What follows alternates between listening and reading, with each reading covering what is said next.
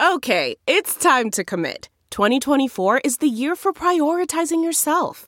Begin your new smile journey with Byte, and you could start seeing results in just 2 to 3 weeks.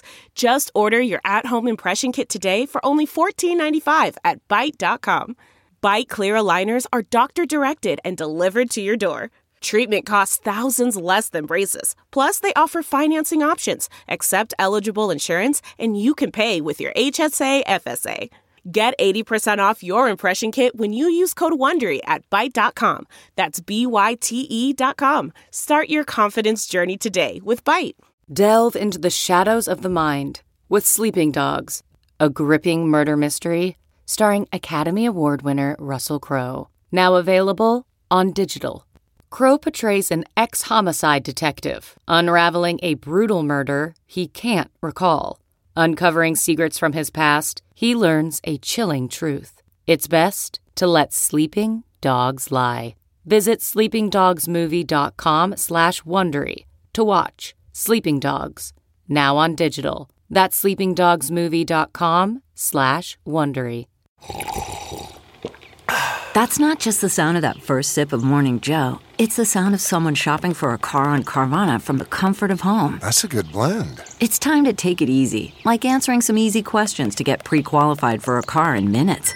Talk about starting the morning right. Just like customizing your terms so your car fits your budget. Visit Carvana.com or download the app to experience car shopping the way it should be. Convenient, comfortable. Welcome to episode 551 with my guest, Grace Miceli. I am Paul Gilmartin. This is the Mental Illness Happy Hour, a place for honesty about all the battles in our heads. From medically diagnosed conditions, past traumas, and sexual dysfunction to everyday compulsive negative thinking. This show is not meant to be a substitute for professional mental counseling. I am not a therapist. It's not a doctor's office. It's more like a waiting room that doesn't suck. The website for this show is mentalpod.com. There's all kinds of stuff there. There's a forum. There are surveys that you can take. They're a big part of the show. You can support the show there by buying stuff, a t-shirt, coffee mug, and you can donate if you're feeling so inclined.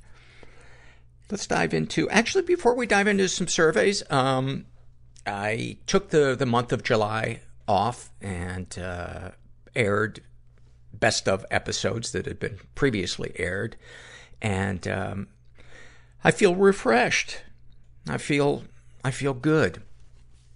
I'm really glad I started taking time off from the podcast. The first 8 years of the podcast, I didn't take a week off, and I was wondering why I was starting to feel burned out.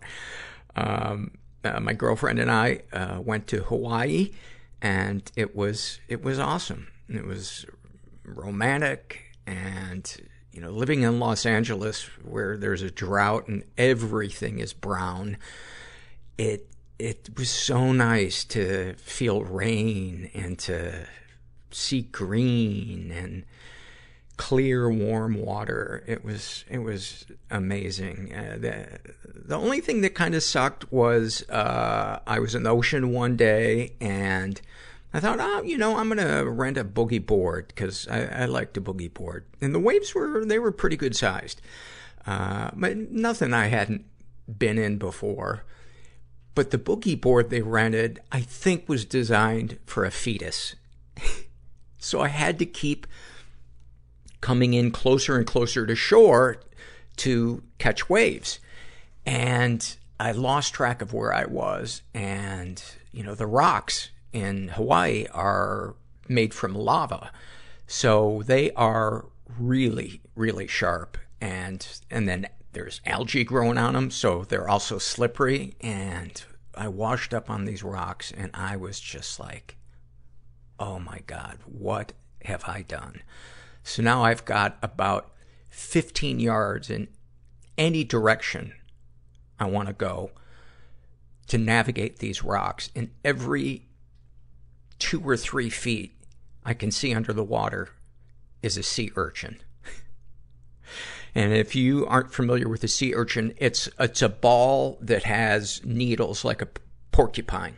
they're like small knitting needles. And if you touch a sea urchin, they shoot these needles into your body, your hand or your foot or whatever part of you hits them. And apparently they're really, really fucking painful if you get one. So I'm trying to navigate these rocks, and the waves are still coming in, so they're knocking me off balance. And I can feel my hands and feet scraping and getting cut. And my only goal was to just get into deeper water without stepping on a sea urchin. And I managed to do it, but, you know, I was bleeding a lot by the time I got to shore. And I had a cut under my foot and on my hand that required stitches. And I don't know if you've ever had a shot in your foot. The doctor warned me. He said, this is one of the most painful places you can get a shot. So whatever you need to do, feel free to do it. And I yelled, probably loud enough for people to hear 3 buildings away. I yelled, motherfucker, as he put both of the shots into the bottom of my foot. But I'm glad I got the stitches, and they healed up after a couple of weeks. And the rest of the vacation was just awesome. My girlfriend and I got certified in scuba, which had been something I'd been wanting to do for probably 25 years. And it was so cool. Hawaii is such a great place to scuba dive. You know, we had gigantic sea turtles swimming a foot from us. You know, we saw a manta ray, eagles, the most amazingly colored fish. It was just so cool. And the first dive that we did after we got certified was a nighttime dive. I don't know why I chose to do that. It was pretty intense, but the cool part was we held hands throughout the whole thing. And it just, I don't know, it was just one of those moments where you're like, I'm gonna remember this for the rest of my life. So it was cool. Been enjoying the Olympics. I don't know about you guys, but it's nice because sometimes I forget that I'm an overweight pervert, and it's really nice to be reminded of that. It was so bittersweet seeing Simone Biles, model self-care and mental health and opening the discussion up about it. I think it was a really watershed moment. Let's read a survey. This is from the Memorable Vacation Arguments survey. And Carolina writes, I protested my husband finishing 2 bottles of alcohol before New Year's Eve in Paris. He ended up blacking out. I couldn't get us a taxi and had to walk him many blocks away, in and out of the packed full metro and up the stairs where we were staying. When we got there, he fell in the shower and injured his ribs while taking a shower. I feel responsible for buying the alcohol, then deciding not to drink it, also for asking him to take a shower.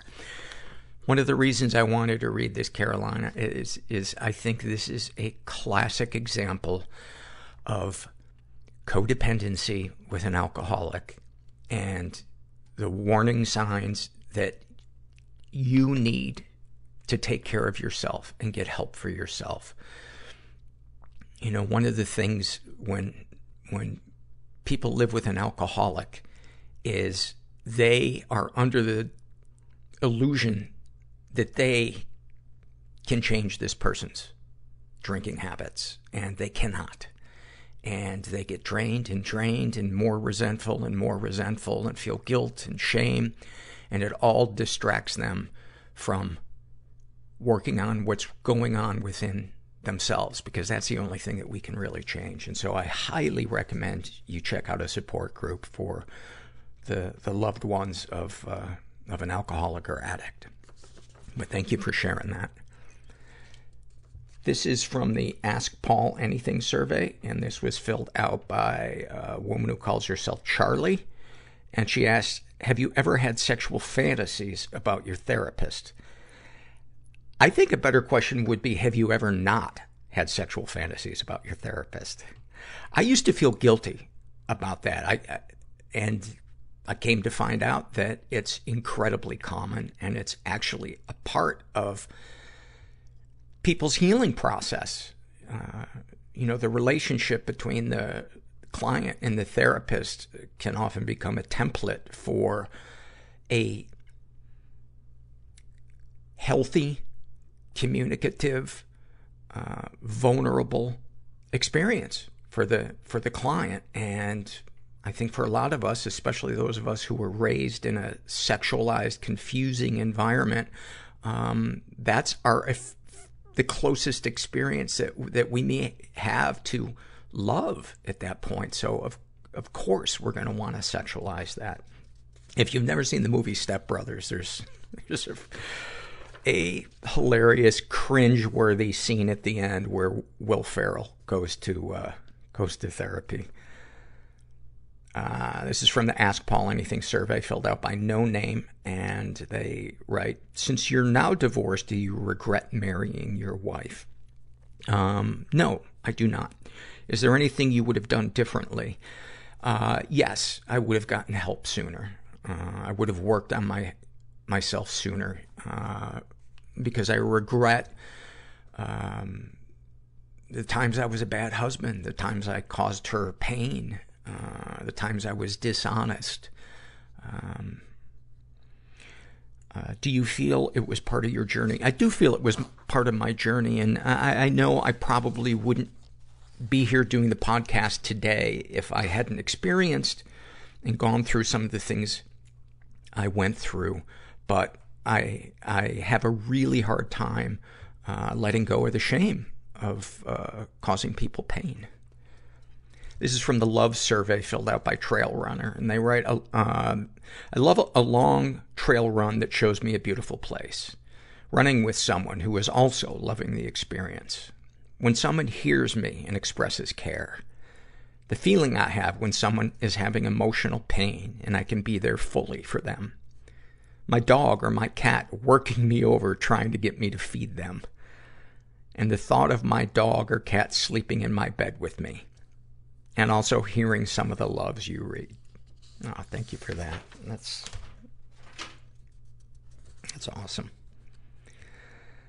Crystal asks, which episode was it that you had a guest speaking about TMS, which stands for transcranial magnetic stimulation?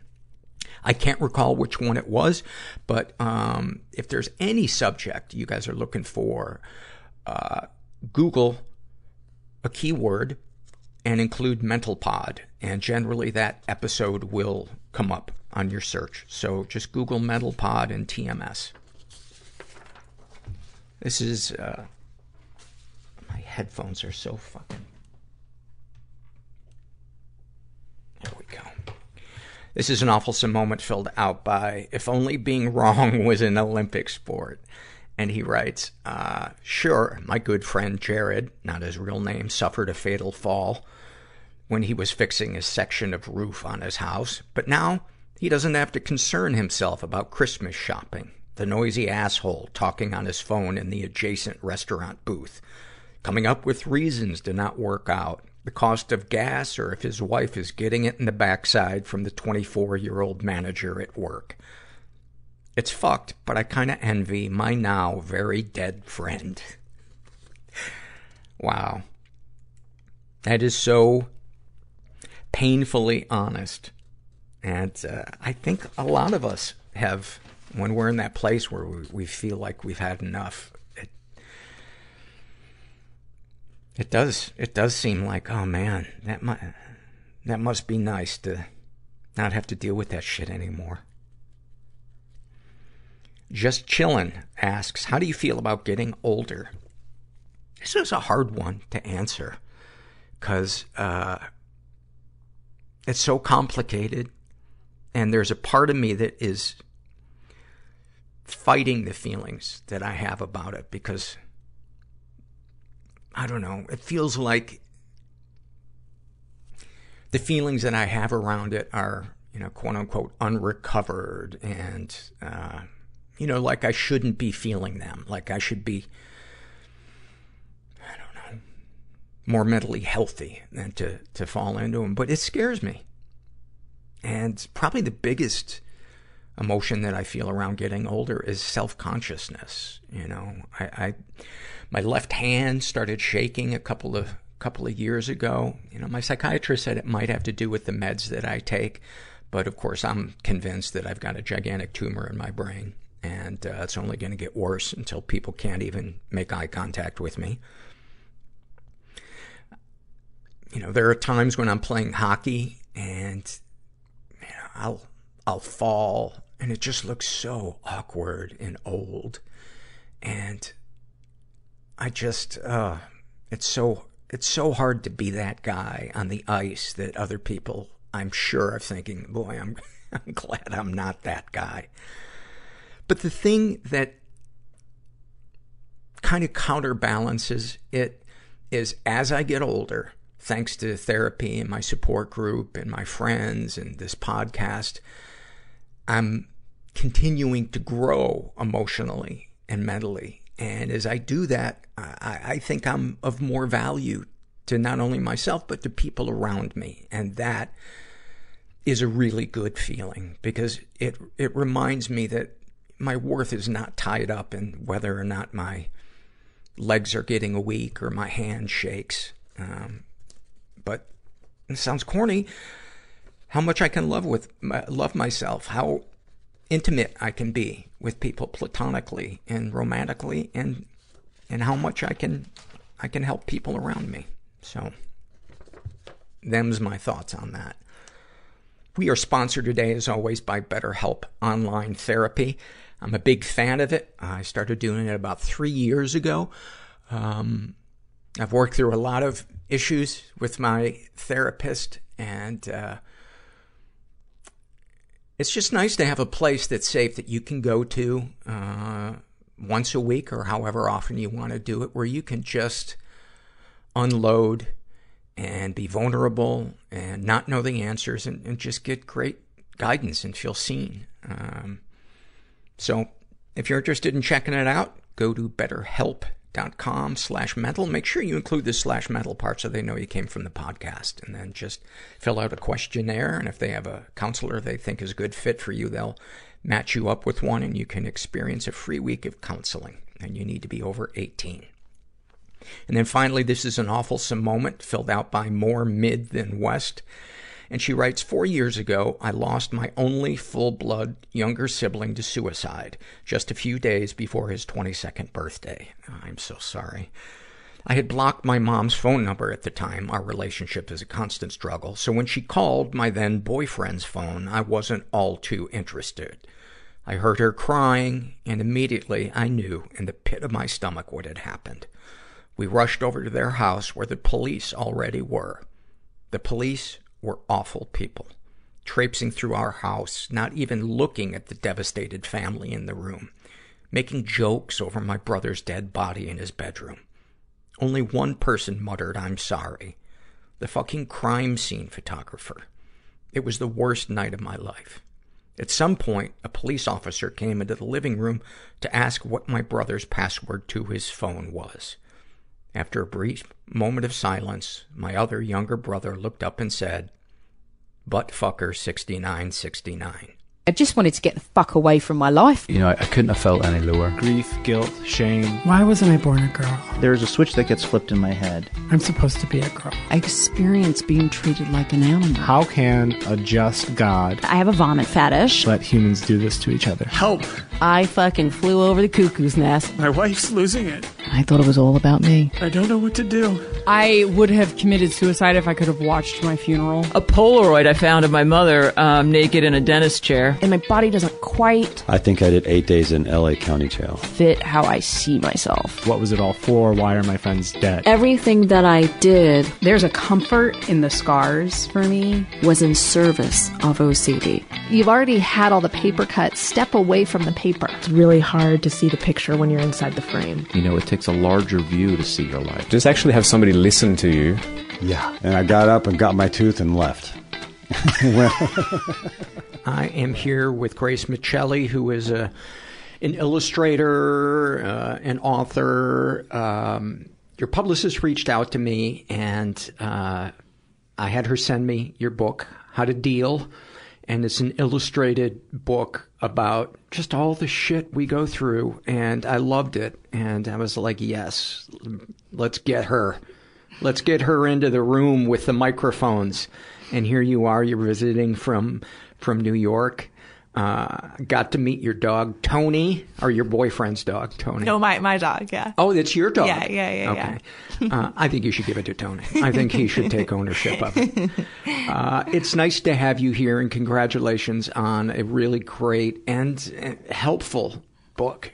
Thank you. Thank you so much. Yeah, I'm such a fan of the podcast, so it's exciting to be here. Where do we begin? What are the issues that fuck with you the most today? I think I really struggle with like being present and not getting totally obsessed and anxious about the future. And it's like funny to write a whole book kind of about that, right? There's like a whole section on that I call How to Stay When You Want to Run Away. I loved it. I loved that part of it.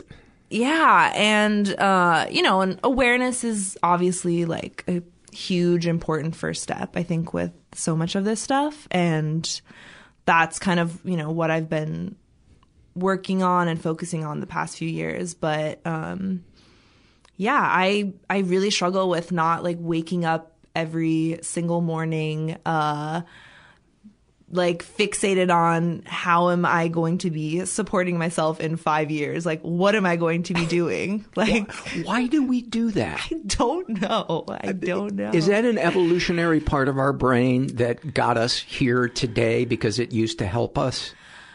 I mean, it has to be. I think going through my own personal journey, I really have become more and more interested in why do our brains do all this stuff that, essentially is like suffering? And you have to put so much work into shifting that away just to like enjoy yourself, or at least I do, and right. Most people I know do. And the batting average of the crystal ball is so ridiculously low.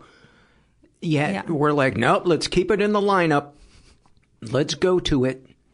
I think maybe there's something oddly comforting about it because it's a familiar voice. We think that it's protecting us. I don't know. What do you think?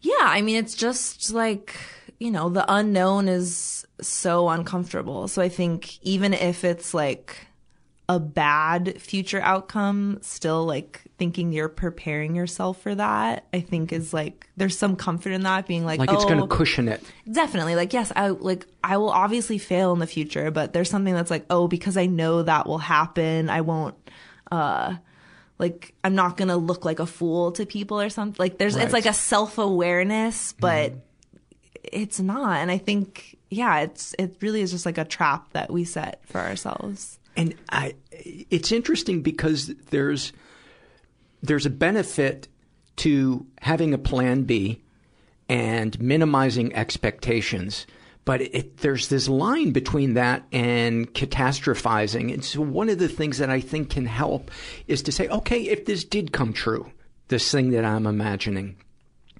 what then? What are my options other than pain and being abandoned by everybody and dying alone in a ditch without teeth? Yeah. No, that's definitely something I've been thinking about so much recently. Like, how do I be present in the moment, but also responsibly plan for my future? Because it's like, right. Yes, like I want to wake up every day and just like, see what happens and, just like enjoy every moment. But then, how do you like save up for a house or like how do you progress in your career if you're just like, smiling and like looking at the world around you? How many, if you had to take a rough guess of how many beautiful surprises the universe has given you since you were born, how many do you think that would be? Oh, man. No, exactly. Like too many to count. And that's the thing, right? It's like, I think that's maybe like a key to all this stuff is looking back in a way to just be like, whoa, like all this stuff that you've done, all these like people that have been in your life, all these accomplishments, instead of just like, exactly, staring at the crystal ball and being like, what's going to happen next? Like looking back in a way that's just like appreciative or, you know, with gratitude, right? That's just like gratitude for all that stuff. And to know that that keeps happening, right? Like, yeah, that's going to keep happening. Why do we forget that? Again, maybe it's that evolutionary part of our brain. I don't know, but it's so annoying. And the few moments when we're able to look at the future and say, I can't wait to see what's next. It is so hard to get to that place, and it's so rare. Are you ever able to get to that place, and what helps you get to that place? Yeah, so I'm trying to do that right now. I'm on this like 2-month road trip with my boyfriend and my dog, and kind of the point of that was to just like be present and, you know, be like, I have no idea what I'm going to do when I get back in New York. Like, I don't have any big projects lined up. I don't have an apartment. Like, I don't know what I'm going to be doing. And I want to take this time to just like, exactly, like see the country, you know, like see family I haven't seen since before COVID, right? Like all this sort of stuff. And you know, I was even fantasizing about that, right? Like I had this thing in my head of like, oh, it's just going to be so wonderful. And the thing with being present is that like, yes, you have those beautiful moments, but it also sucks a lot of the time. Talk about that. Like we just drove for a week across the desert and the AC was broken. And so like, wow.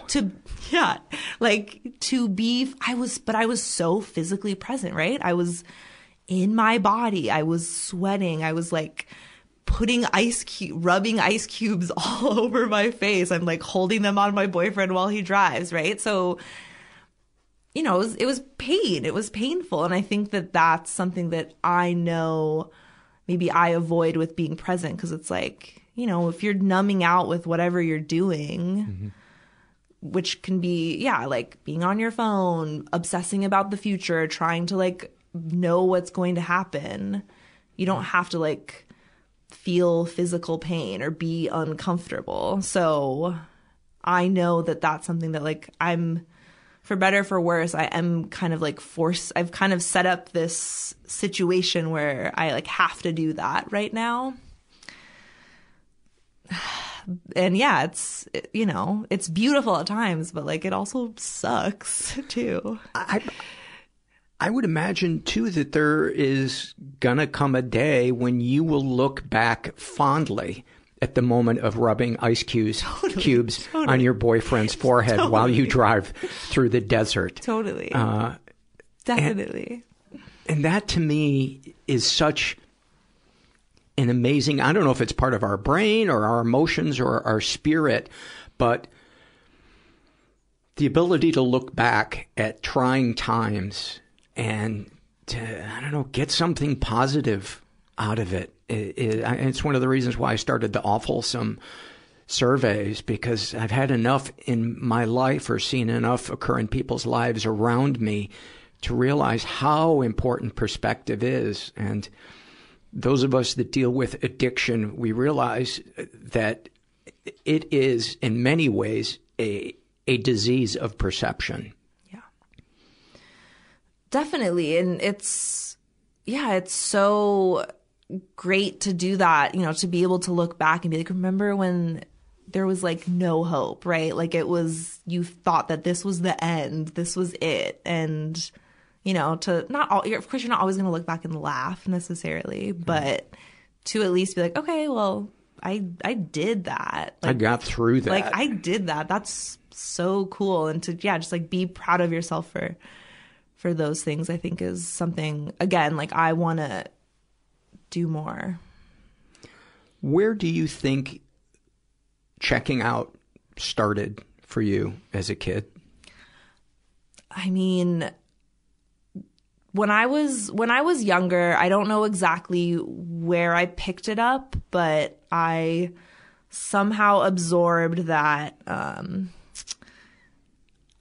it wasn't good to express feelings.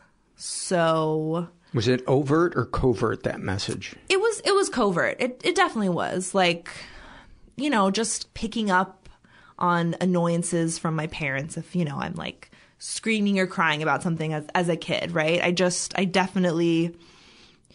think I have had like people pleasing tendencies since I was very small. So just kind of like not wanting to bother people, not wanting to annoy people. Not having needs. Exactly. So, you know, as a kid, I just kind of started to like shut that down. And, you know, that meant just like, I have memories of a summer in middle school, just like playing computer games like the whole summer, just like not wanting to hang out with friends, not wanting to go outside. What was the game? Do you remember? Yeah. So I had all the like bootleg. I never had like The Sims, but I had like Sim Safari, Sim Tower, kind of like the other versions. And I loved it. Like, you know, control. Like you just get to escape into this fantasy world. I don't have to like think about myself or have any Dopamine needs. City. Exactly. So I think that's kind of how it started. And then, yeah, over the years it's shifted. It's been a lot of like digital stuff, a lot of, you know, internet has definitely always been a place where I have gone to escape, and it's given me so much. Like my career, I don't know that I would have the career I do if it wasn't for the internet and like using it as much as I did, and you know, the friendships and the connections that I have developed over the years on there. So I'm grateful for it, but you know, these days I'm definitely trying to figure out a way to use it and not you know, have it be this place I turn to if I'm like feeling bad and just want validation or want to feel better, because the amount of times that it actually gives you that is like so basically fleeting. non-existent. So fleeting, and it's never enough. It's never enough. But yeah, I think that that's just, yeah, like being younger, and you know, it was really hard, and it wasn't until I stopped drinking and I got back into therapy about 3.5 years ago. So it really was not until then that I was actually like my therapist told me like, hey, like you have emotions. Like you're not like, I really had this identity of like, I'm just not an emotional person. Right. Which is not true. So, yeah, so many different ways of like burying that, pushing it down, and it's so strange. Like I really like can viscerally remember the sensation of just like shoving it down, like shoving. As a kid or an adult? But Both. like, yeah. Like ever since I have those memories of being younger. Like I don't have a ton, specifically, but just, yeah, like, you know, once I like kind of went off to college and, you know, was around people that talked more about that. And then as soon as alcohol got introduced, that was, such an easy way to do that. And when did that become a problem? What did that look like? Yeah. So I did not, I didn't party or drink at all in high school. I was like pretty much a total nerd. So then as soon as I got to college, it just, yeah, right away I was, you know, just like drinking so much all the time. I like studied abroad in London, and just drugs, like just anything anyone put in front of me. What were you studying? Graphic design? Art. So just like studio art. I had more of like fine art, conceptual art. Where did you study? Where did I study? Yeah. So I went to Smith College, which is in Western Mass, and then I went to Goldsmiths, which is in London, for a year. So, they were intense schools. Like I definitely had to like show up and be present. And, it's interesting now looking back. I think that I kind of chose art because that was a way for me. It was a safe way for me to express myself. I didn't have to sit there and be like, I feel sad today, right? I could like take these like moody black and white abstract photographs and, it felt like a safe way for me to channel that. And it's, again, only these past few years that I've figured out how to like do that in a more present way. Like this book, right? It's very, obvious in what I'm saying and what I'm expressing. So I'm able to see that now. I think I chose art because I could, just kind of like do what it felt like, a place where I could be free and just kind of do and say whatever I wanted. Yeah, it's almost like therapy that you can potentially make money at. Definitely. No, definitely. I mean, and that's definitely something that I think, I don't know if struggle is the right word, but I'm trying to figure out now, like, sometimes I don't know if making work about what I'm struggling with, what I'm going through, like in a public way, like, of course, the fact that other people are going to read it, right, and feel seen and feel less alone, I think that is what has been driving me for the past few years to like keep going with this type of work. But I do have to stop and think about, like, is it actually like helping me deal with this stuff? Because I think sometimes I'm like, oh, I made like an illustration about this. Like, that's good. Like, check. Like, I've figured this thing out. When, as I'm describing all this stuff to you, I'm like, I have not. And maybe none of us ever like totally master any of these things, right? Unless you're like a Buddhist monk somewhere. But that's something I am thinking about. I'm like, just by making art about everything I'm dealing with, like, does that, again, just kind of like further abstract my issues, or is it actually like helping me grow? I see it as a small part of a larger puzzle, just another tool that has these kind of cool side effects, but also brings its own set of problems when we're not feeling creative, when we're second guessing ourselves. I've had my last great idea, and it's just all shit from here, and I'm a fraud, and they're going to be found out, et cetera, et cetera, et cetera. Totally. That is such a huge part of it. And right. Oh, again, over the years that I've been making art as my job, there's definitely been like ebbs and flows of that, of like flattening myself to kind of like be my creative output too much. And exactly when like, you have a slow few months of, clients, right. Or jobs. And when your work is so personal, it's like, well, okay, I know I'm not supposed to take stuff personally, but like when my work is about my life, like how do I not get offended that you have rejected not only my life, but my expression of it? Exactly. So yeah. And I don't know what the answer to that is, but I've been trying to like have more conversations with artists that create similar work. And it's definitely been illuminating to hear that most of us are kind of like, I don't know. Like, yeah. I don't know. There's such a freedom in I don't know.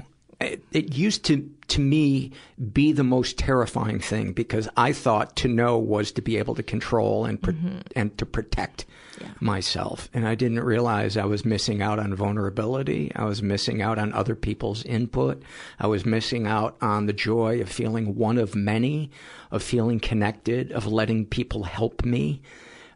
All of those things were so not even on my radar. We were talking about the gifts that the universe gives us, and sometimes it's through adversity that we get them. And I had to face an addiction killing me or addictions killing me before I was able to experience those surprising things. I wouldn't be sitting here having a conversation with you if I didn't, on July 21st, 2003, say, I don't know, please help me.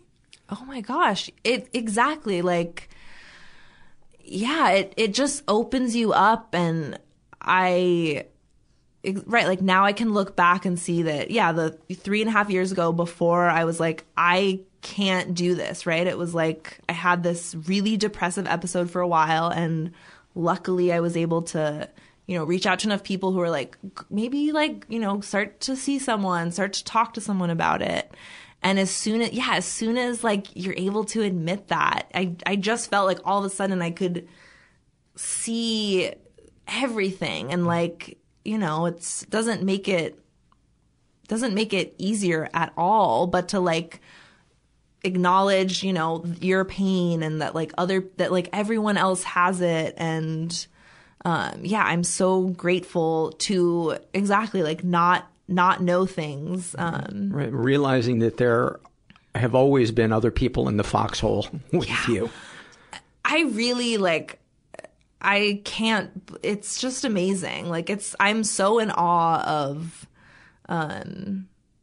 the fact that, now I'm able to like recognize these things, and I just am like, what was I doing for like whatever 30 years? Like I really wonder like how I was existing and functioning with like being so kind of like, like closed in, shut off.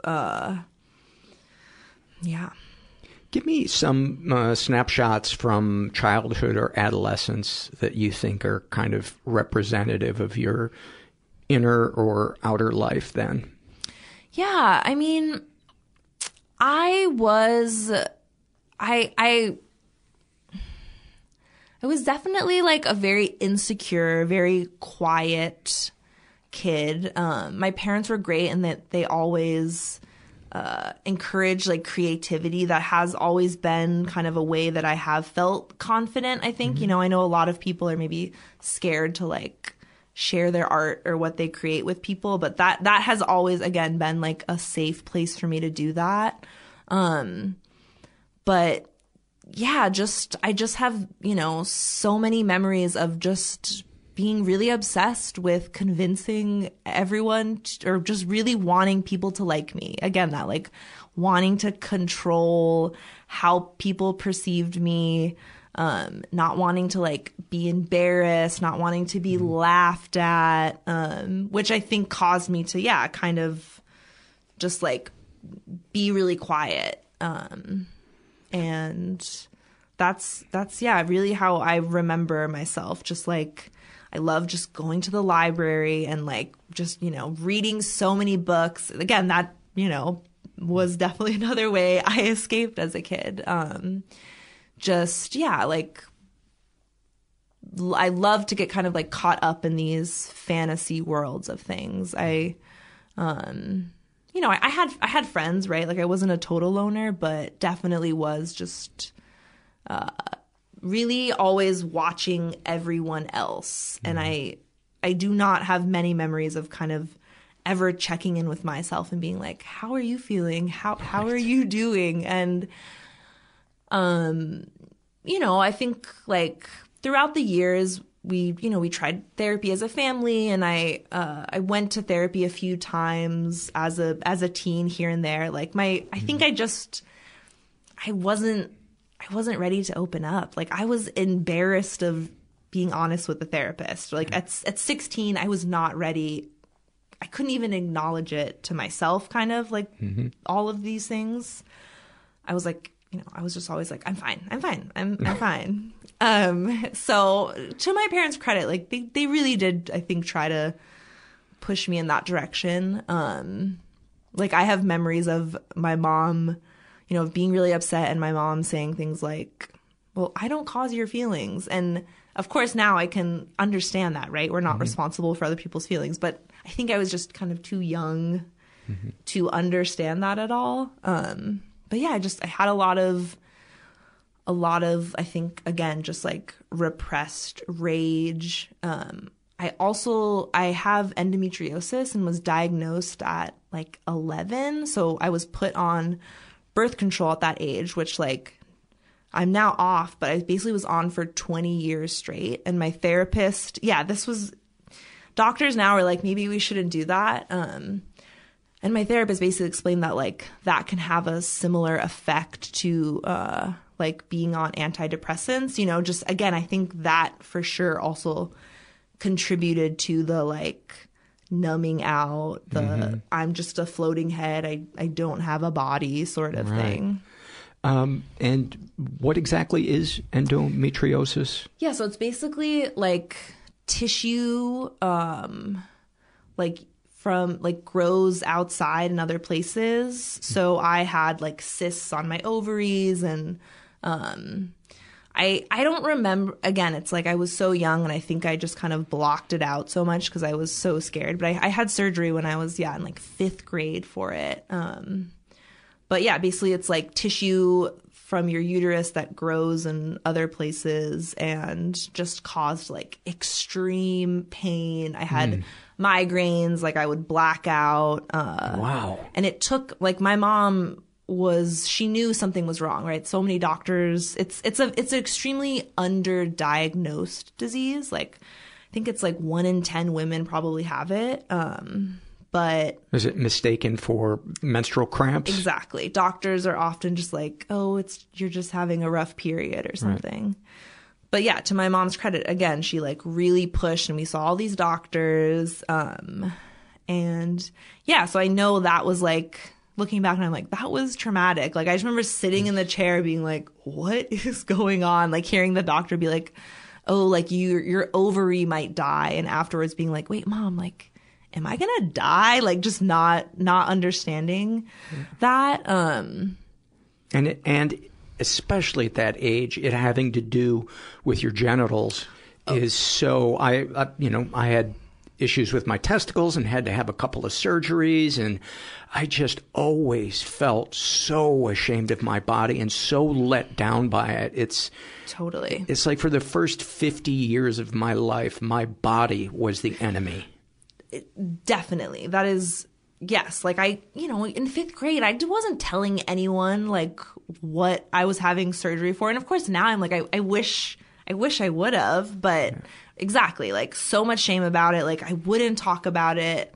And again, it wasn't even till a few years ago with like Instagram and like seeing other people post about it, right? And being like, oh my God, yes, and now I have like an illustrator friend who also has endometriosis and who like, went through all of like basically what I went through at, 11, 12, she went through like now. So, now there's books, right? There's all this stuff, and it's something that now I wouldn't say I love to talk about, but now I like feel way more confident talking about. But yeah, I think that definitely also, caused that kind of like disconnect of just not wanting to like be in my body. Or think about your body, or think about how other people might think about your body. Exactly. So yeah, it's all definitely like was this perfect storm to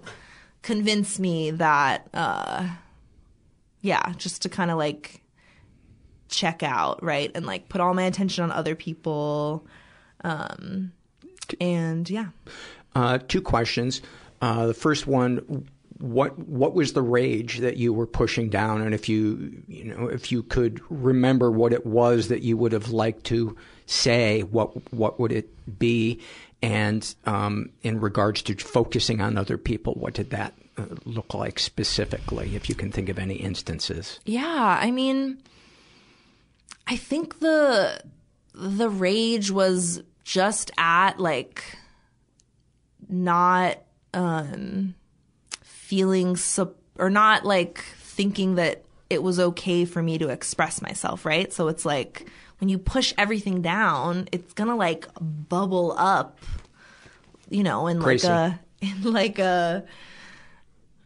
in like a large way, right? It's like, and that's something that I've learned in communication for me, right? It's like when you don't ever say what's actually going on, then when you finally do for the first time, it's like so ugly. Very loud, so ugly, and very messy. And you know, I'm still learning how to like calmly communicate, you know, like difficult things, right? So yeah, I think it was just not feeling like I could actually share what was going on with me. And then, you know, you internalize that. And even though my parents were never like, you cannot share your emotions, but you know, it's like you cry or you yell, and when someone's like, shh, be quiet, you know, I think you're just like, okay, like never again will I do that. So yeah, I think I just really focused on like making sure everyone else was comfortable. But just hold on for a second before we go there. Is there anything that you can think of that would have been helpful for you to actually say? For me to say back then? Yeah.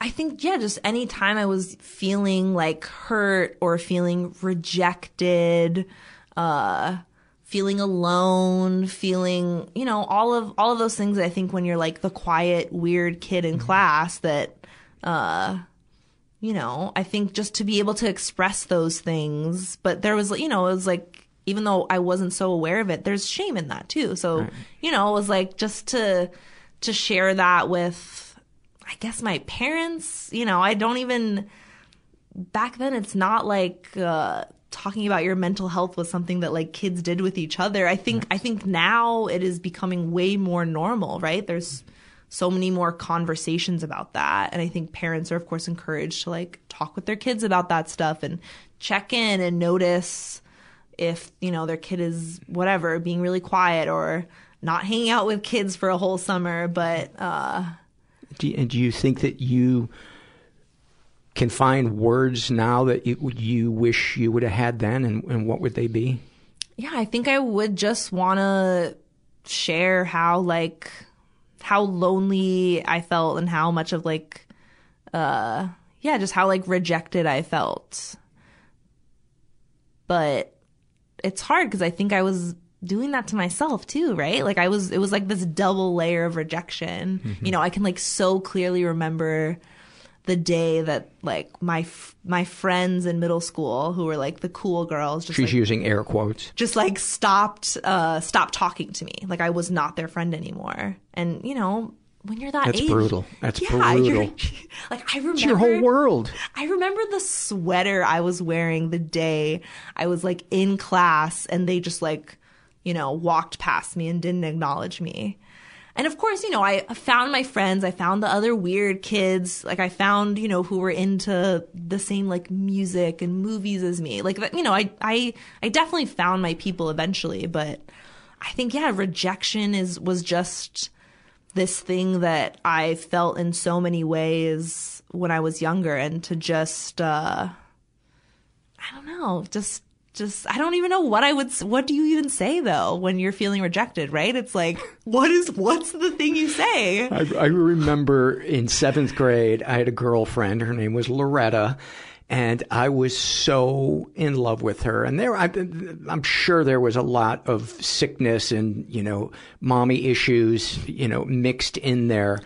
But her friend, Jackie, came up to me during lunch, and I had my lunch in my hand, and she said, Paul, Loretta wants to break up with you. And I just remember it feeling like I was not even in my body.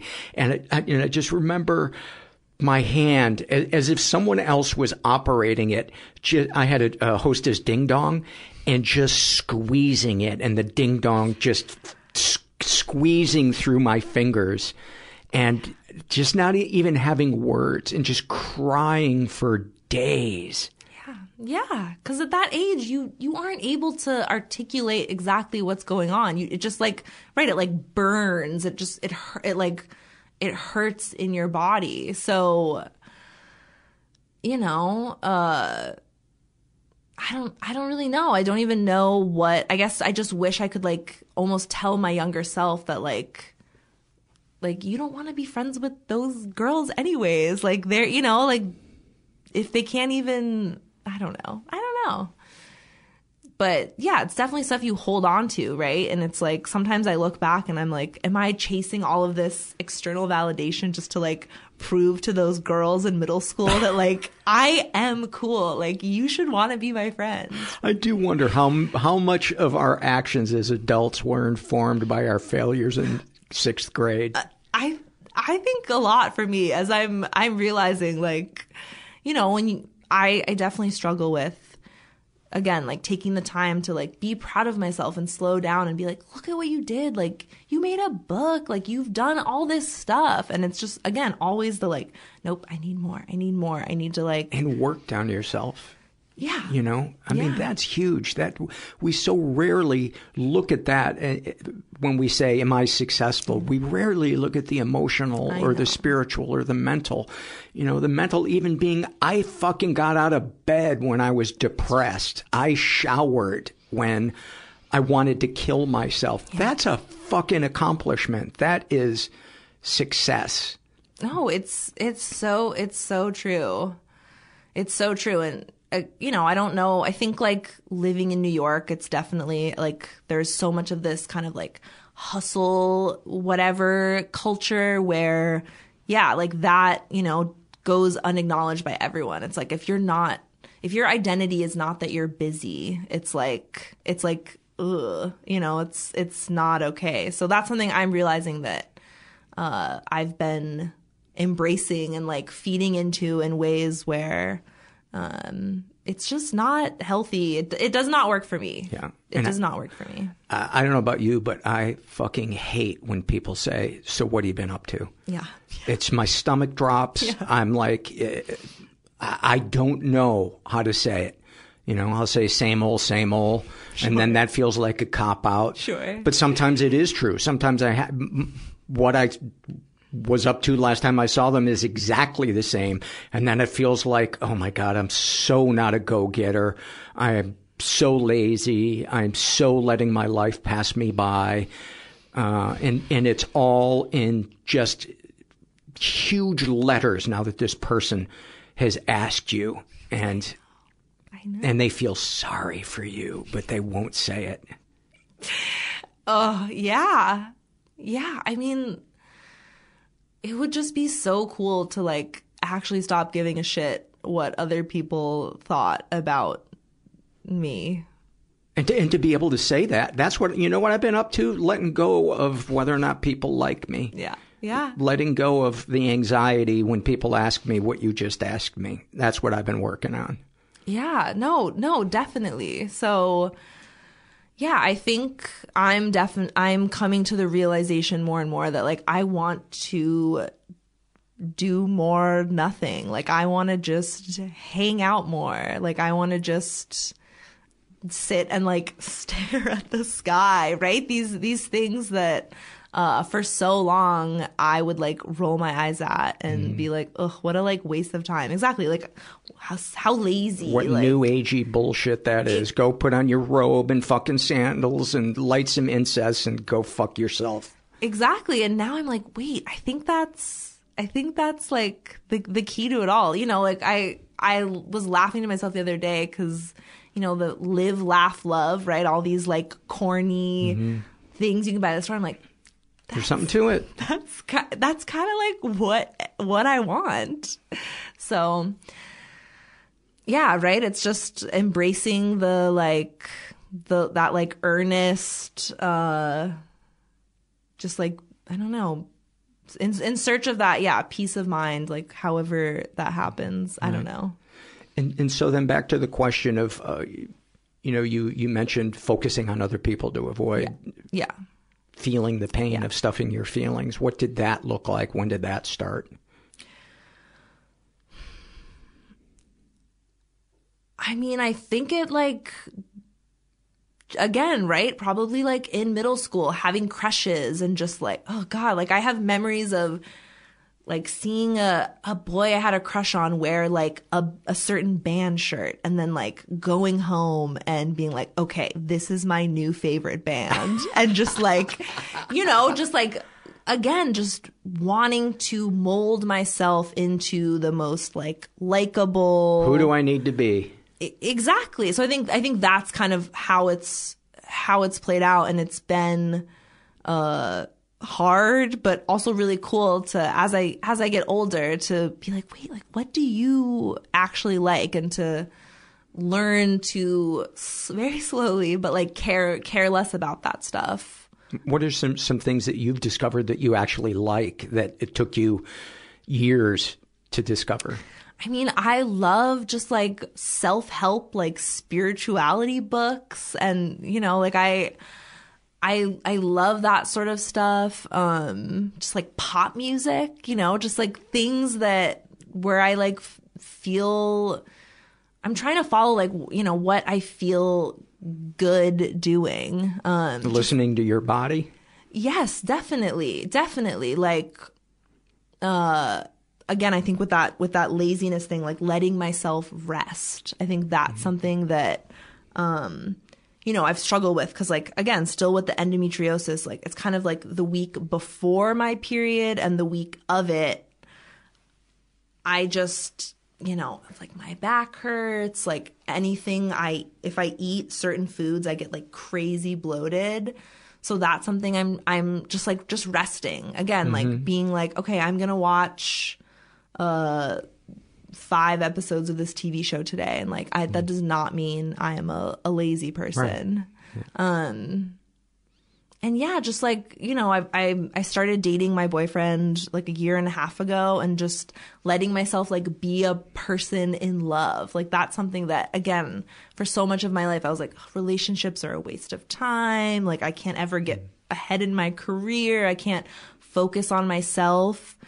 So I think just like letting myself be happy is like sadly like a kind of newer interest of mine. And what have you, if anything, discovered about yourself since you've been in this relationship? Because I think for a lot of us, a relationship is a mirror of what is going on in our head and our childhood, and it triggers so many thoughts and feelings in us, and reveals our coping mechanisms and our insecurities. And what are some of the ones that you've kind of, for better or for worse, found? Yeah. I think I've become aware of how anxious I am, how like more aware of how obsessed with work I am, especially this last year, right? It's like my boyfriend and I, we were the only 2 people we really saw for most of the year. And so just, realizing that like whenever, when he would come back from the studio for the day and I would talk to him, and I would just like talk about work for half an hour, and just, that was kind of always what I was talking about. And, he would be really great and listen to it, but just, right, I would pick up on like, why is that the first thing that I talk about, right? Like, why is that how I just like identify my time and my days and like my identity? Like my identity, again, is work. And I think I had realized that in a lot of ways, but again, right, I was like, oh, I've let go of that. And then I'm like, oh, I have not.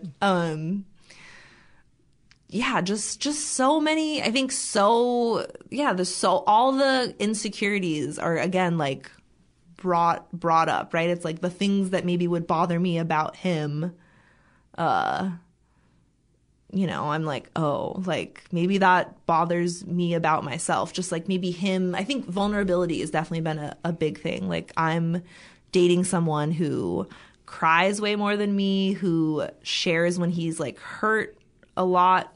He shares that more openly than me.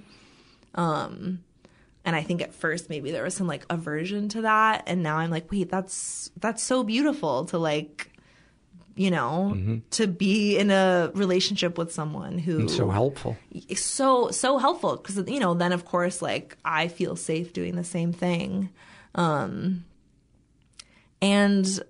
again, right, with everything I've been talking about, it's like he is someone who loves to just take his time and like enjoy life, and he'll just like stroll through the city for hours and just like drive around out to like Long Island and just, you know, like explore.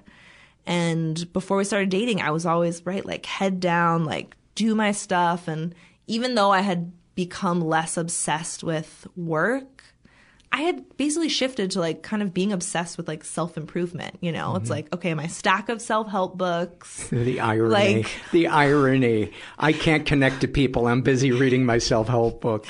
You know, and yeah, it you know, I've definitely realized that it's like, yes, you can, of course, like work on yourself. Like that's such a huge part of it. But we exist as, you know, we exist in relationship to other people. And like, you know, I don't want to be someone that just sits holed up in my apartment with my dog, like however cute he is. Like, I don't want it to just be us in this, like, again, this fortress, right? Where I'm just like, you know, learning so much about myself. But it's like, you have to put that stuff into practice. You have to like actually learn, you know, to like communicate and have conflict. And that is such an important experience, learning how to disagree.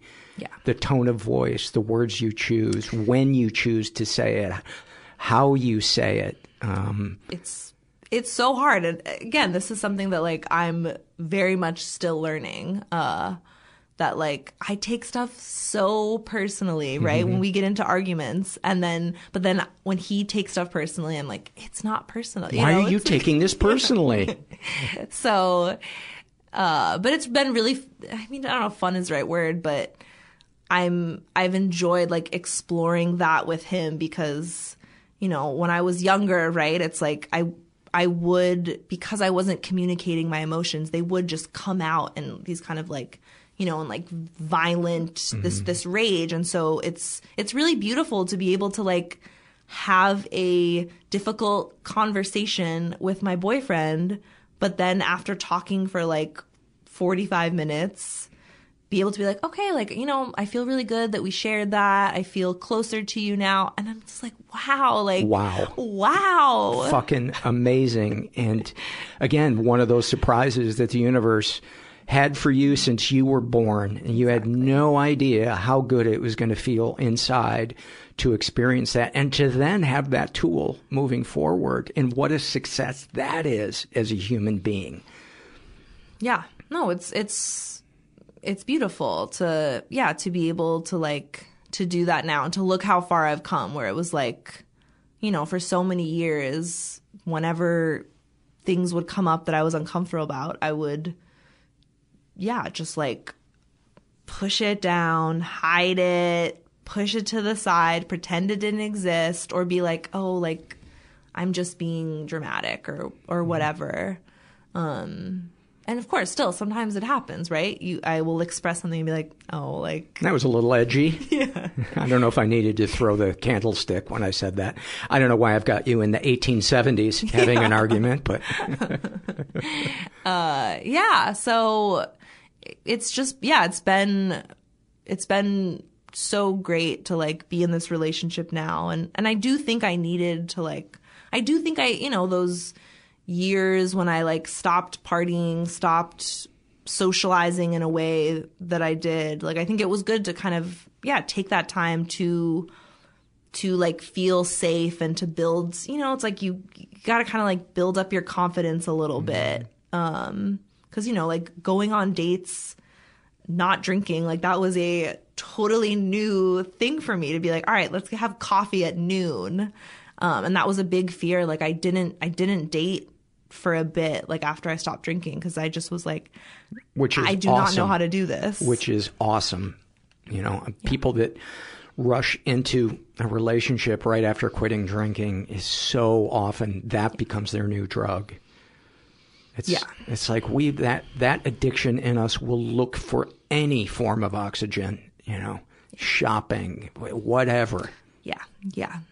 Yep. Done that too. So you know, it's right. I think that's definitely what I'm realizing, like looking back. It's like there's so many ways in which I have tried to escape. Like shopping definitely has been a thing, drinking, drugs, like dating, all that, you know, and right, it's all trying to like fill the same void. So, I don't know. Anything else you'd like to share? No, I mean, I'm like, I really do have to acknowledge, I think, like how proud I am of myself for being able to be someone that even like talks about their feelings now after not doing it for so long. There should be a magazine where we celebrate people who've broken the cycles of emotional poverty. You know, there's somebody on the cover that used to put their fist through a wall, a picture of them crying. Yeah, it's so cool. It's so cool. And I think like all I hope for is, you know, to like keep normalizing that. I think, and that's something that like I love about what you do. Like there's so many times when I've been listening and been like, you know, to hear someone like speak out loud something you've always thought but maybe like couldn't even admit to yourself, I think is like so powerful, because we're not alone with any of this stuff. No. It's the most universal thing, but like it's the stinky glue that you know. Yeah. And if we spend so much of our lives just going, that stinks, but then we find out, wow, this unites me rather than destroys me. I used to think that if I could just be impressive enough, I would be safe and I would be successful. And I had no idea that trying to separate myself from the pack would separate me from the pack. Yeah, no, exactly. Chasing all that stuff, it doesn't give you there's no like prize at the end for that. Yeah. I always think of what Prince said. I've been to the top of the mountain and there's nothing there. Yeah. Grace, if people want to find out more about you or buy your books or follow you on social media, what's that info? Yeah, so my Instagram is artbabygirl and my website is gracemiceli.com. And that's spelled Miceli. Yes. And yeah, my book is available wherever books are sold now. And it's a great book, and it's called How to Deal? Yes. Yeah. Grace, thanks so much. Thank you. I really enjoyed that. This episode is sponsored by When Breath Becomes Air. When Breath Becomes Air by Paul Kalanithi is the exquisitely observed memoir of an idealistic young neurosurgeon attempting to answer the question, what makes a life worth living, as he deals with his own terminal cancer diagnosis. It's a stunning reminder to live while we are alive. A must-read for anyone in medicine from a doctor-turned-patient. For healthcare workers, expand your view on patient care and the fragile beauty of our mortal lives through Kalanithi's unforgettable words. Some of the questions Kalanithi wrestles with in this book include, what makes life worth living in the face of death? What do you do when the future flattens out into a perpetual present? When the future is no longer a ladder towards your goals in life? What does it mean to have a child, to nurture a new life as another fades away? When Breath Becomes Air is a #1 New York Times bestseller, Pulitzer Prize finalist, and named one of the best books of the year by the New York Times Book Review, People, NPR, The Washington Post, Slate, and more. When Breath Becomes Air is available wherever books are sold. Learn more at prh.com/breath. Okay, picture this. It's Friday afternoon when a thought hits you. I can spend another weekend doing the same old whatever, or I can hop into my all-new Hyundai Santa Fe and hit the road. With available H-Track all-wheel drive and 3-row seating, my whole family can head deep into the wild. Conquer the weekend in the all-new Hyundai Santa Fe. Visit HyundaiUSA.com or call 562-314-4603 for more details. Hyundai, there's joy in every journey. Let's dive into some surveys. This is from the Ask Paul Anything survey filled out by Ducks Eat for Free at Subway. And she asks, has there ever been a listener survey that you think about to this day? Has anything really stood out to you or specifically helped you that a listener has said? Absolutely. Absolutely. So many that I can't even begin to list them. Do you ever get emails from listeners who are non-professionals asking you to be on the podcast? I do, and it doesn't really matter to me whether somebody asking to be on the podcast is a professional or not. Is it annoying? No, I don't think it's annoying. Sometimes it feels overwhelming, but, I remind myself, I'm always wishing that the podcast could grow and we get more listeners and bring in more money. And, part of the reality is if your podcast does grow, you're going to get more people wanting to be on the show. So there you have it. Ferris Wheel asks, you mentioned previously your platonic women friendships and how you were able to have these after recovery and how they played a great part in your life. Could you please paint a picture of how one of these may work on a, quote, normal day? Such a great question. I think examples of my relationships with my female friends would be, talking to each other on the phone when one of us is struggling. Getting together to have coffee when one of us is struggling, or we haven't talked to each other in a long time. Probably the most common one is just having deep, vulnerable conversations after one of our support group meetings. I think a big part of my comfort with having those relationships came from seeing them as human over the years in our support groups, and me kind of laying all my stuff on the table and still feeling loved and accepted by them, which is the basis for intimacy, whether it's platonic or romantic. And so then the relationship that I have with my girlfriend today, I don't believe I could have had if I hadn't had these platonic relationships with my female friends.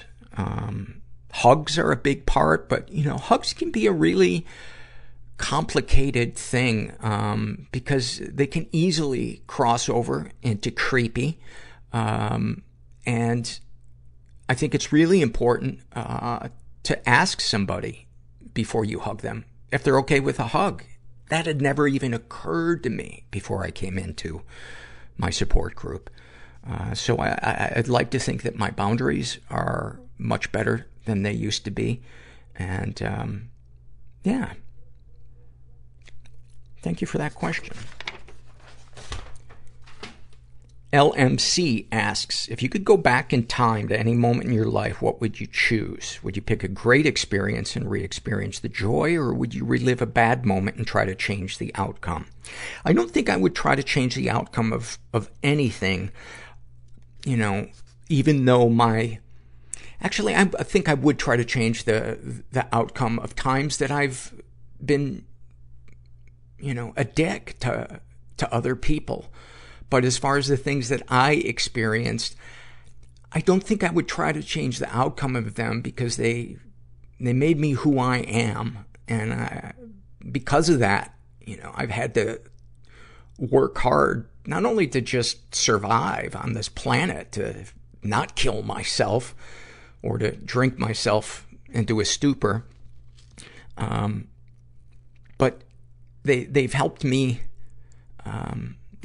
grow and experience meaning and purpose in my life. And for that, I'm super grateful. And I think if I'd been captain of the football team and treated everybody respectfully and had smooth sailing in my childhood, I don't know what I'd be doing right now. But I think I would pick an experience that was a bad moment from my childhood, because I think, like a lot of people, we often wonder, am I making too big of a deal of it? We want to know more details about it.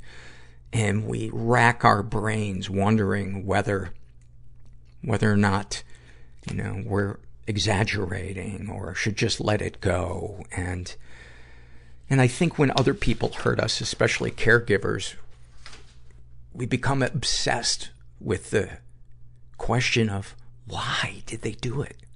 Why would they do that to a child? And I think I would want to try to find more information about that. Azrael asks, what do you do when your fiance accidentally sends you a video of her having sex with someone else and then lies, saying it's old when it's probably new? Wow.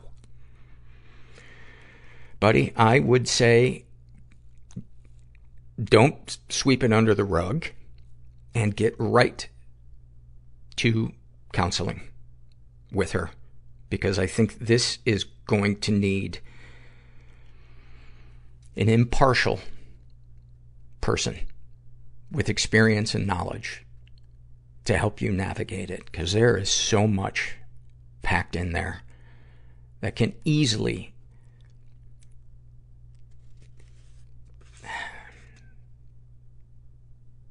send it off the rails for the duration of the relationship. You know, I think one of the worst things you can do in a relationship is to sweep shit under the rug. Because then, you know, when somebody explodes that, you know, you left the coffee on for too long, it's not about the coffee. It's about other shit. The shit you swept under the rug. Louisa asks, having experienced marriage, divorce, and a new committed relationship, in your opinion, what are the criteria or key elements of a healthy relationship?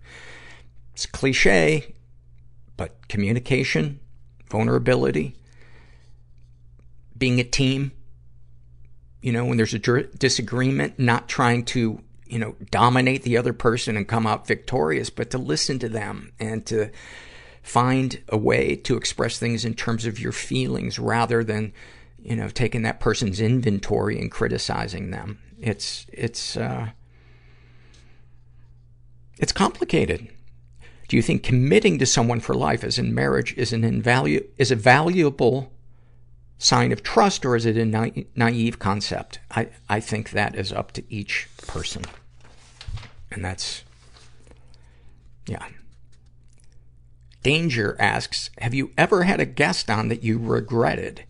I don't think I've ever regretted having a guest on, but there have been episodes where I feel like it just didn't meet the criteria of what makes a good episode on the podcast. It could be that the person had an interesting story, but it just didn't get communicated in the right way. One of the things that I've kind of struggled with in terms of a guest is trying to get them to open up and be vulnerable, but they keep their wall up, and it's just all anger and resentment on their half. And while that part, I think, can be valuable in an episode, if that's all it is, it's just, to me, I'd rather not air it. Tyler H. asks, I have horrible thoughts and see things others don't. Mr. Paul, how do I keep myself from hurting someone? I'm trying, but it's not working as well anymore. Tyler, this is an example of something that I am not equipped to weigh in on, because this is serious, and I should say, it sounds serious. I don't know whether these are just thoughts or if you feel like you're moving towards making these reality. And that is where a professional would benefit you. And I really, really hope that you seek out help. But sending you some love. Miss Daily Struggle asks, how do I, as an incest survivor, live with the fact that my husband is watching incest porn? I stumbled on this after asking permission to use his computer. First of all, I am sorry that you are experiencing such a difficult situation. I think I think what kind of pornography people watch, assuming it's illegal, is their own business. But I think the question is, I don't think you can ignore the effect it has on your partner. That has to be dealt with, is because I think in a committed relationship, it's really easy for pornography, especially if it's compulsive, to take energy away from the relationship. And I'm assuming that your husband is watching role-playing incest porn and not illegal, actual incest porn. I think this is a great example of something that where counseling would help, because this is going to be loaded with tons of feelings and shame and anger, and that shit is hard to fucking navigate. But thank you for asking that. Maria asks, do you have any guests in the show to talk about their experiences living with a person with mental illness? Yes, there is a great episode with Mark and Julia Lukács. God, I forget how you pronounce their last name, but it was, I don't know, maybe from 5 or 6 years ago. And it is a beautifully bittersweet episode, and it's a bit dramatic. I would say when you listen to it, avoid the impulse to say, well, mine doesn't match up. Mine isn't as,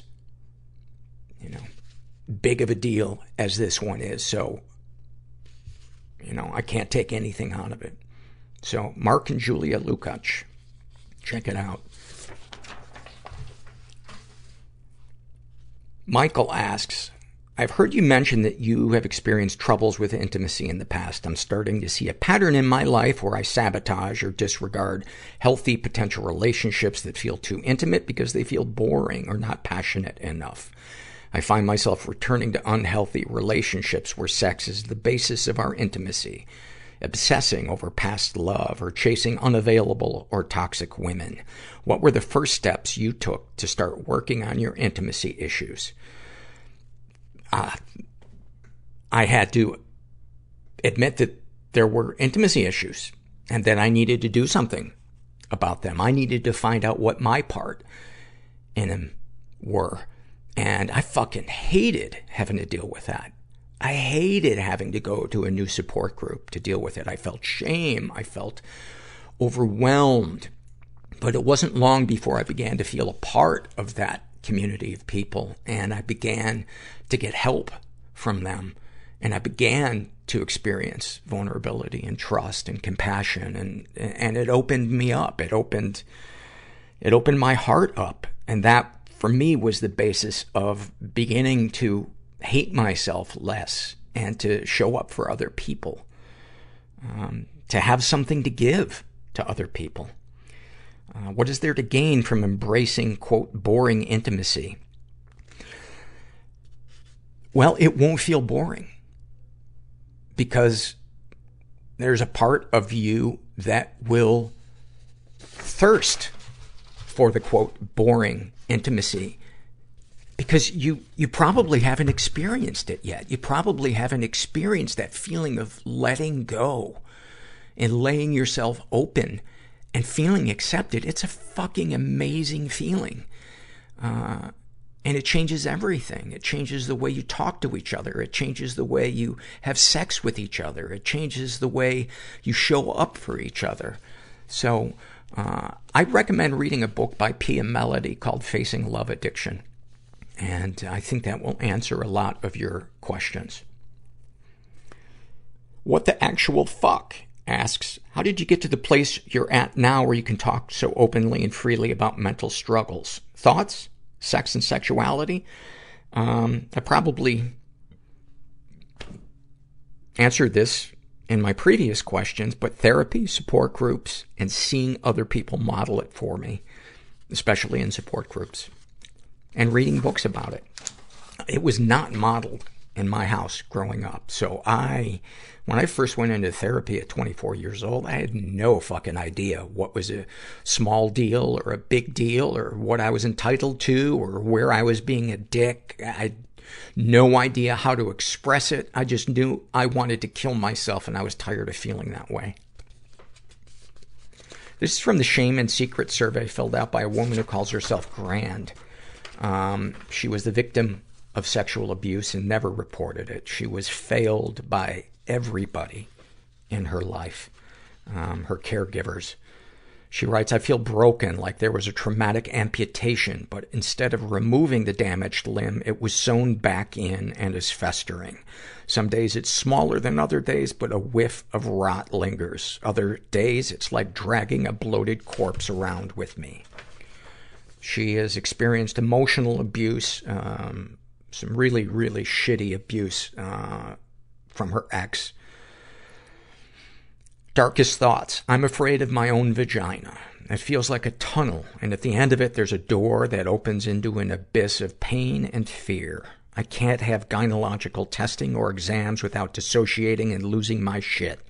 I had a doctor ask me once, were you raped? This was before I told anyone, so I just said no, grabbed my pants, and ran out of the room. He meant it in the kindest, most non-judgmental way, but I couldn't do it. I'm even unable to masturbate, but I tend to watch gay BDSM porn, especially medical play and bondage. The thought of being a dom turns me on, that I'm in control and no one can touch me unless I want it. Darkest secrets. I work in mental health with sex offenders. It would shame me for anyone at work to know of my past or my current gay porn viewing. I never ever tell my clients of my own trauma experience, and this work is actually surprisingly easy for me to do. Hooray for dissociating. I can compartmentalize very easily and never ever get triggered while working. I feel intense guilt and shame for not reporting my abuse. This work kind of feels like my redemption, like maybe I can help stop other people from being abused.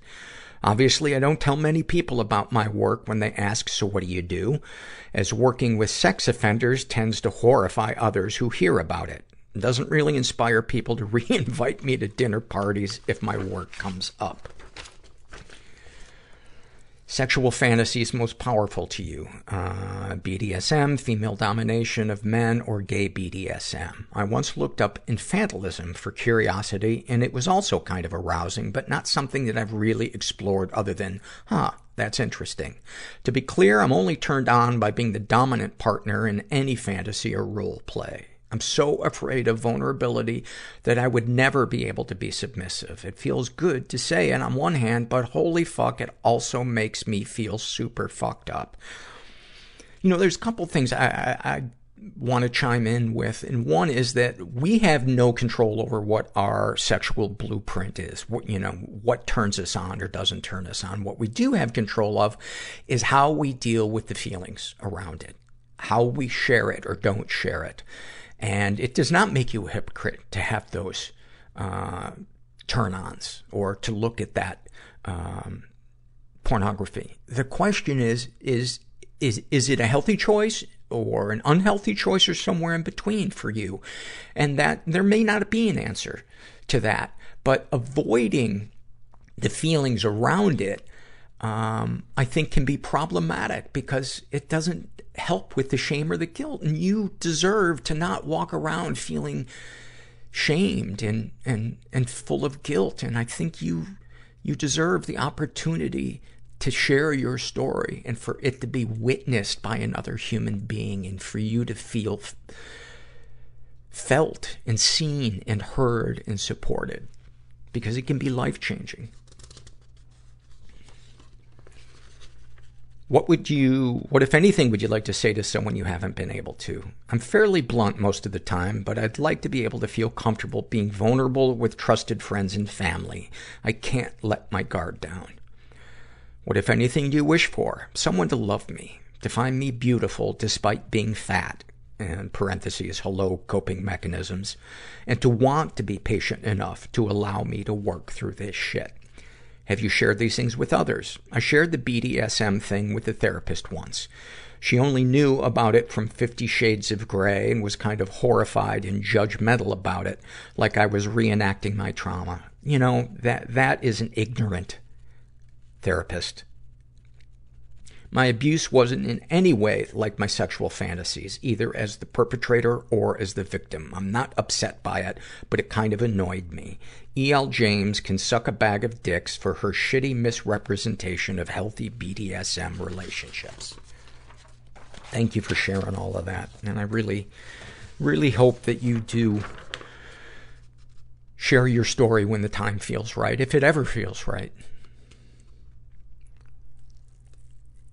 And if you know what, it never feels right to share it, that's okay too, you know? This is an awfulsome moment filled out by SuperToke74, and he writes, 3 months ago, I heard through a friend of a friend that my old high school buddy Jeremy, not his real name, died in a workplace accident 1.5 years ago. And although we lost touch over the years, I'm now a man in my 40s, part of me was quite gutted to get the sad news. It affected me to the point that I soon started digging up all I could on what Jeremy had been up to the last 3 decades. I even started a Facebook account so that maybe I could find something to help me through the unexpected loss I was feeling. Didn't take long to find info and photos of Jeremy. But I also found photos of his kid sister, Angie, not her real name, who developed into quite the looker over the years. And here's the part I'm having trouble with. For the last month or so, I've been pleasuring myself to photos of Angie that I collected through her Facebook account. None of the photos I use for this purpose have Jeremy in them. But some of them do have his mom. That is an awfulsome fucking moment. Thank you. Thank you for sharing that, man. Oh.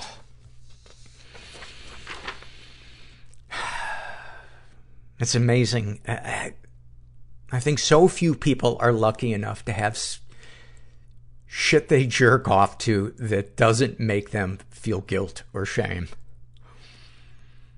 There's a great book about that very subject, called The Erotic Mind by a guy named Jack Moran. And, I recommend it.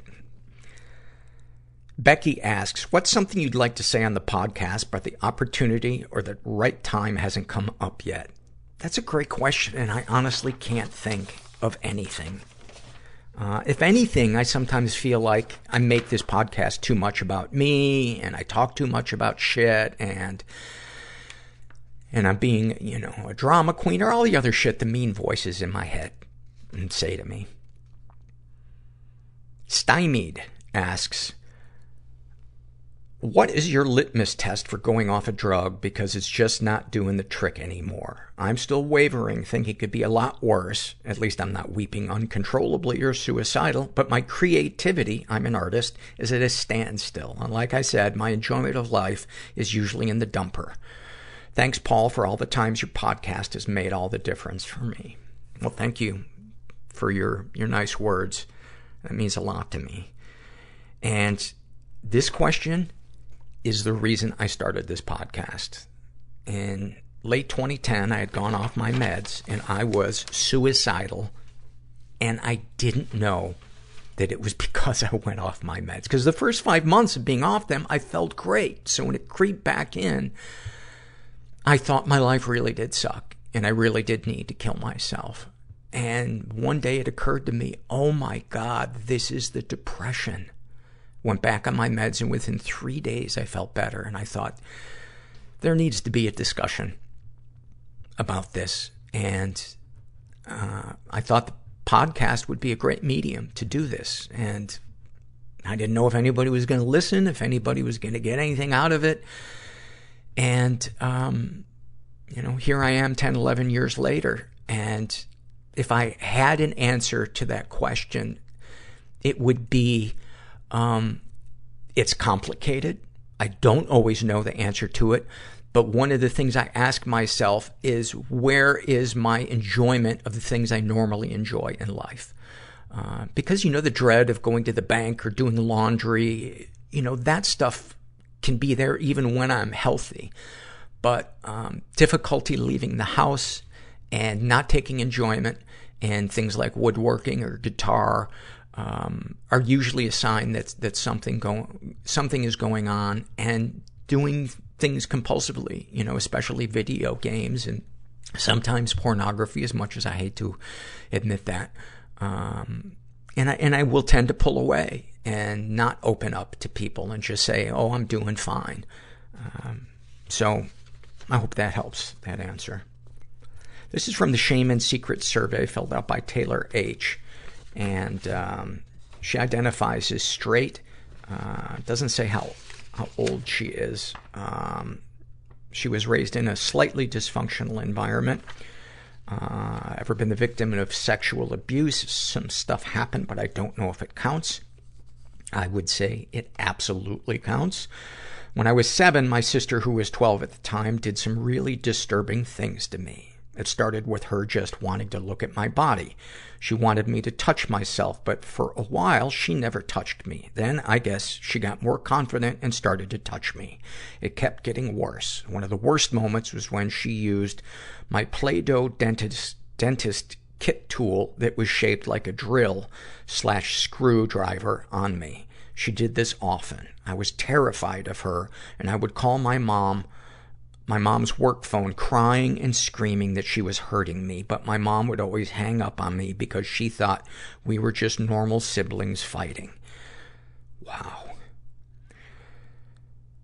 That is so fucking awful. The sexual stuff lasted over a year. I've never known what to label what happened to me. Was it sexual abuse? Was it just kids experimenting? No, this to me was not kids experimenting. The very first part, wanting to look at each other's bodies, I think that could be childhood experimentation. But when it crosses into touching each other's in a sexual way, then it gets into an area that, is really complicated. When it gets into putting objects into an unwilling, participant, that is absolutely abuse. You write she was only 12 or 13. Is she innocent in this? Somebody can be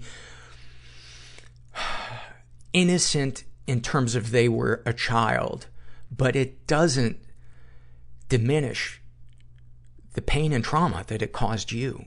Whether or not somebody would be found guilty in a court of law is irrelevant in the validity of the trauma that you experienced and the need for you to take care of yourself as an adult and to, tell yourself that you are worthy of healing. She's been physically abused and emotionally abused. My sister would hit me, kick me, pull my hair. The bruises would stay for days. When she wanted things from me, she would manipulate me and blackmail me. She constantly insulted me, calling me fat and telling me that if people really knew me, they would hate me. Boy, was she projecting her own stuff onto you. Eventually, it all got to me, and a few years later, hello, eating disorders. Any positive experiences with the abuser? My abuser was my sister, who was older than me by 5 years. I remember times when she was nice. She would play with my friends and she acted nice.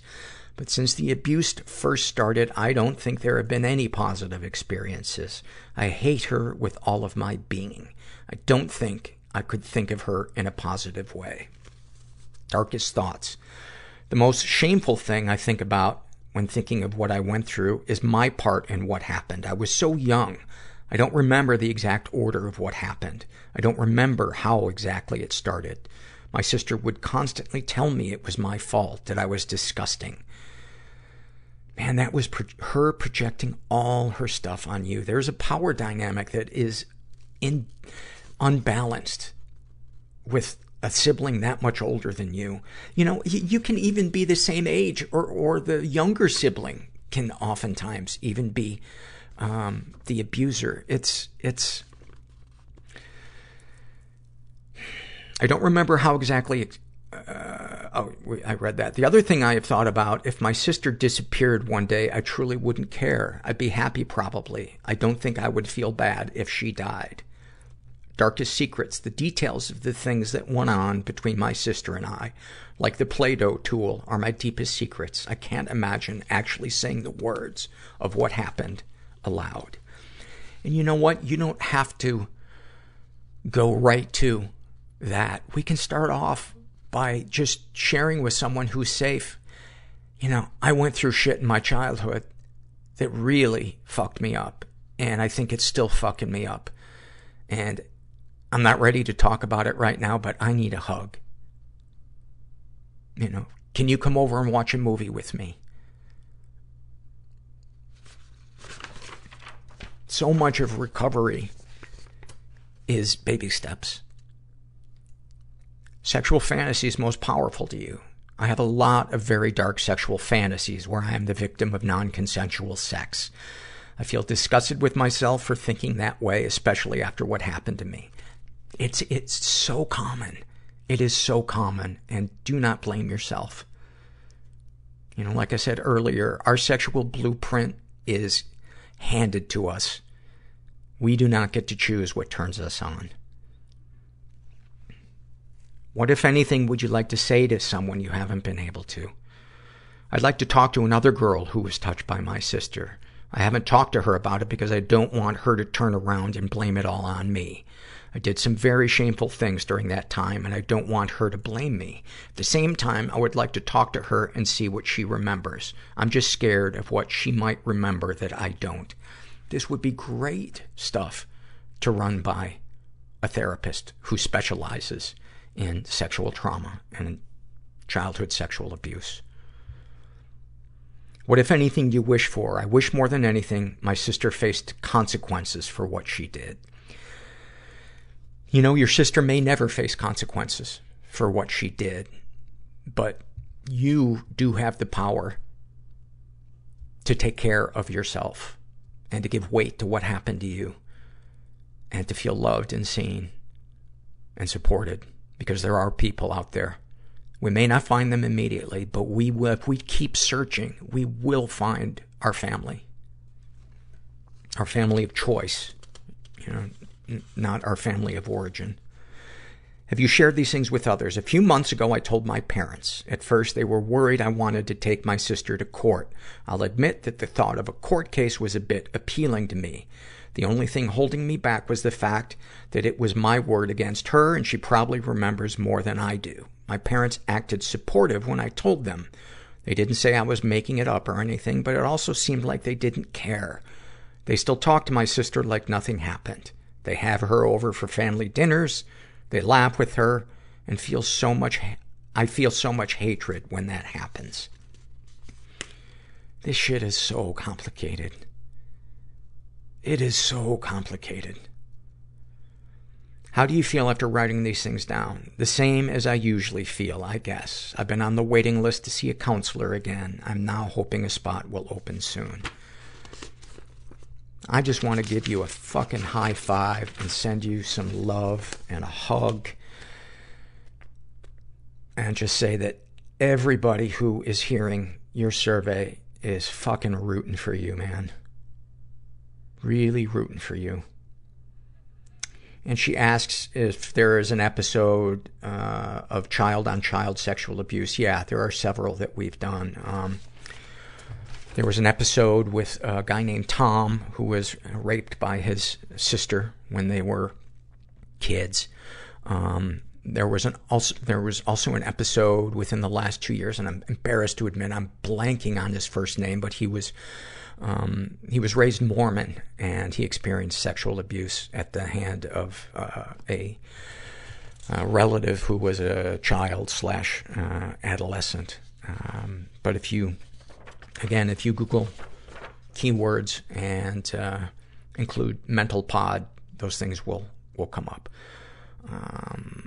This is a happy moment filled out by a woman who calls herself, I wish I was an octopus or a humpback whale. And she writes, the feeling of the ocean, how my body moves in the ocean.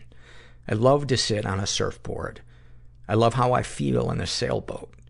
It's like the ocean places the arms around me and gently hugs me with love. Oh, that is awesome. I just hope you don't get washed up on the rocks.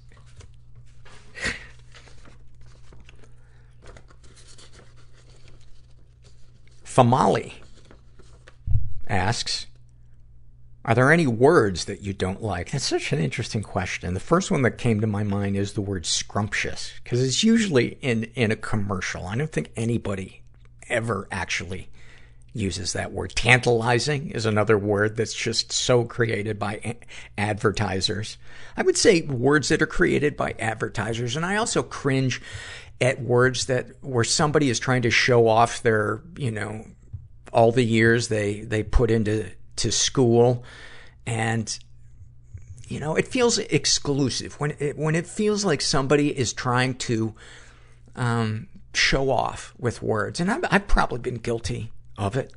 But like the word inculcate, fuck off. And precious and new agey words. When somebody refers to something as,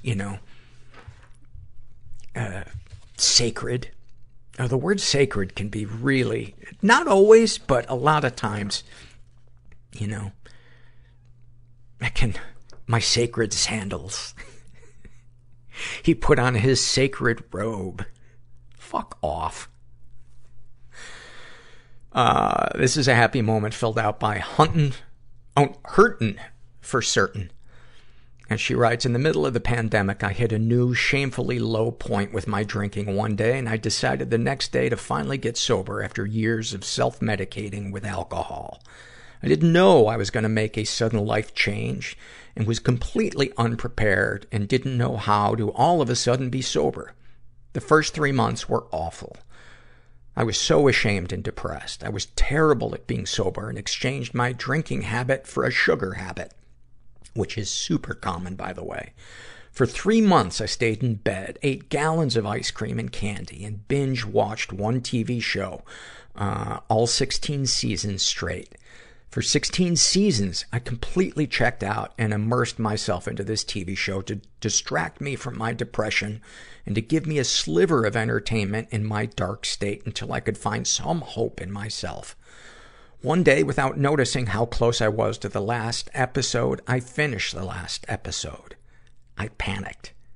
I didn't have a game plan for a new vice to hold me over.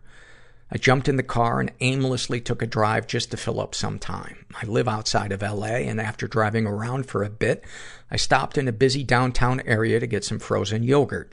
I could see there was a line out the door to this place, but I didn't mind. I got in the back of the line behind a man who was on a phone call, and I was in the middle of deciding if I should order a gallon-sized frozen yogurt or a dump truck-sized frozen yogurt when I recognized the sound of this man's voice. I exclaimed out loud, "No fucking way." The man turned around, and I saw it was one of the main actors from that TV show. He just looked at me confused and continued on with his phone call. It was like the universe was welcoming me back to life and telling me I was going to be okay. It was one of the best tasting frozen yogurts I've ever had. I'm currently on my 8th month of sobriety, still elbow deep in ice cream, but I have hope for myself now. Oh, fuck do I love that. And that is so par for the course for those of us that get sober. Early sobriety is fucking awkward and desperate and not graceful. And man, it sounds like you are right where you should be. And that just fires me up. Love it. I love when the universe gives us a sign that it's there. It's there. And where we are is not a mistake. It's such a great feeling. And then finally, these are some loves from Anxious J. She writes, I love the feeling of getting into a fresh bed after taking a shower. I love when I wake up feeling refreshed instead of groggy. I love watching my younger sisters grow into strong, beautiful women before my eyes, having once changed their nappies and being old enough to remember them in infancy. I love how it feels when I smiled at my 1-year-old nephew and he smiles back. I love receiving unexpected messages from old friends and knowing that the friendship will always remain strong no matter how much time passes. I love when I see glimpses of rebellion in my mother, whom has suffered a long life of obligation. I love when I sit down with my parents and colleagues after a busy shift at my family's pub, and we all have a good laugh about how things went that day. And I love when seeing something online is funny enough to make me literally laugh out loud in an empty room. Oh, those are awesome. Those are fucking awesome. What a great way to end the podcast. I love when you guys give me a survey that is clearly meant to be the survey to end the show on. I just love it. Well, it is good to be back. I'm so happy that I have this podcast and you guys to listen and support me when I'm struggling, and to help each other and me by sharing what's going on with you, and remind us all that we are not alone. And thanks for listening. Everybody I know is bizarrely beautifully Everybody I know is bizarrely beautifully fucked up in some weird way. Bizarrely beautifully fucked up in some weird way.